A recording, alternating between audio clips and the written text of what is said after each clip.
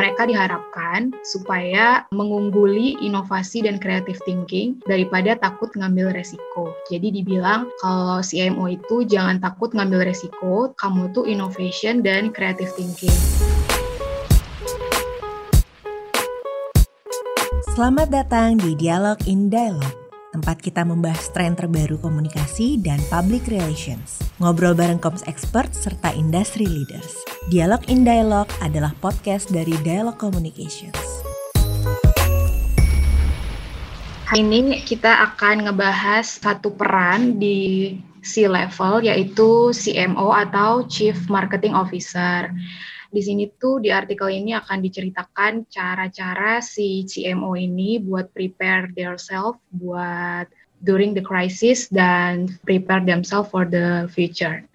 Background dari artikel ini adalah bahwa si CMO ini memiliki pain point bahwa kalau di board member itu mereka diberikan ekspektasi yang sangat tinggi sama another C-level dan mereka itu tapi akses sama influence mereka itu cukup rendah sehingga muncullah pertanyaan apakah si CMO ini sudah diberikan support yang mereka butuhkan untuk memenuhi ekspektasi mereka yang diberikan itu sangat tinggi. Research dari Deloitte ini, mereka mewawancarai board member dari 50 lebih company yang tergabung dalam Fortune 1000 companies dengan revenue terbesar di US. Dan goals dari artikel ini adalah supaya kita bisa tahu bagaimana sih si CMO ini lebih influence dalam board member mereka, dalam company mereka, dan bagaimana mereka bisa break the cycle of high expectations yang diberikan ke mereka.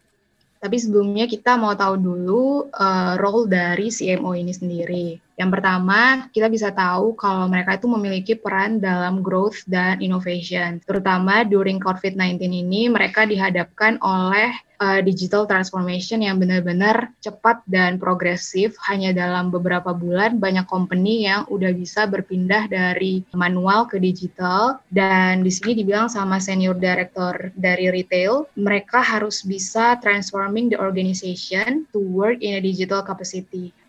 Lalu yang kedua, CMO itu harus membangun hubungan dengan CFO karena mereka harus memiliki close working relationship karena mereka diharapkan nggak hanya bisa bikin creative campaign aja, tapi mereka harus bisa building forecast, manage budget, dan mereka harus bisa proven ROI yang diberikan ke mereka.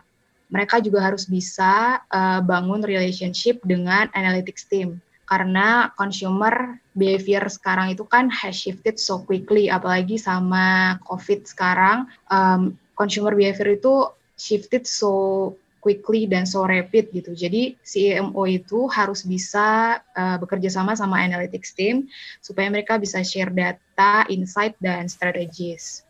Lalu research Deloitte ini mengembangkan 5 tipe CMO yang bisa di-adapt sama masing-masing CMO supaya mereka bisa increase their influence with CEO dengan lebih bagus lagi, dengan lebih baik lagi gitu. Yang pertama, CMO itu harus bisa jadi customer champion. Apa sih customer champion itu? Biasanya kan kalau marketing itu harus bisa menjadi voice of the customer gitu. Mereka harus menempatkan customer itu di hati mereka di setiap hal yang mereka lakukan. Di sini ada dibilang kalau you go from marketing to people, to mattering to people. Yang kedua, mereka harus bisa jadi growth driver yang tidak hanya planning campaign doang, tapi harus bisa achieve sustainable dan profitable growth. Lalu CMO itu harus bisa jadi storyteller, seperti yang kita tahu kalau misalnya marketing itu nggak akan jauh-jauh dari storytelling. Mereka harus bisa creating dan telling brand stories, sehingga customer itu bisa participate di naratif kita dan bisa secara emotionally tergabung gitu. Terus mereka juga harus bisa enhancing teknologi khususnya, terus mengolah data konsumen, customer insight, dan data analytics. Mereka juga harus bisa jadi catalyst innovation. Mereka harus rajin-rajin bereksperimen untuk creating breakthrough. Lalu board member itu memberikan tips and trick buat CMO supaya mereka itu bisa memenuhi ekspektasi dari CEO dan juga bisa influence more dalam board member dan company-nya. Yang pertama itu si CMO itu harus bisa building and leading modern marketing team. Modern marketing team itu yang seperti apa? Yang diharapkan di artikel ini adalah yang punya mindset data driven. Mereka itu harus bijak-bijak untuk hire the right team yang mempunyai different skill set, sehingga dalam satu tim itu bisa terdiri dari orang-orang yang different skill set.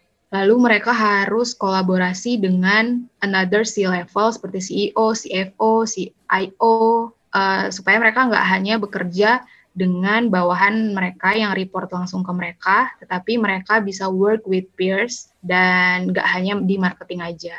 Terus mereka harus selaras dengan CEO mereka. Gimana sih caranya biar selaras dengan CEO mereka? Yang pertama katanya mereka itu harus excel in creative or data. Ini aja yang penting itu kreatif sama data. Untuk the rest of it mereka bisa hire orang lain. Terus take a visible role as ideator rather than executor. Mereka lebih diharapkan untuk meng-create ide-ide daripada executor.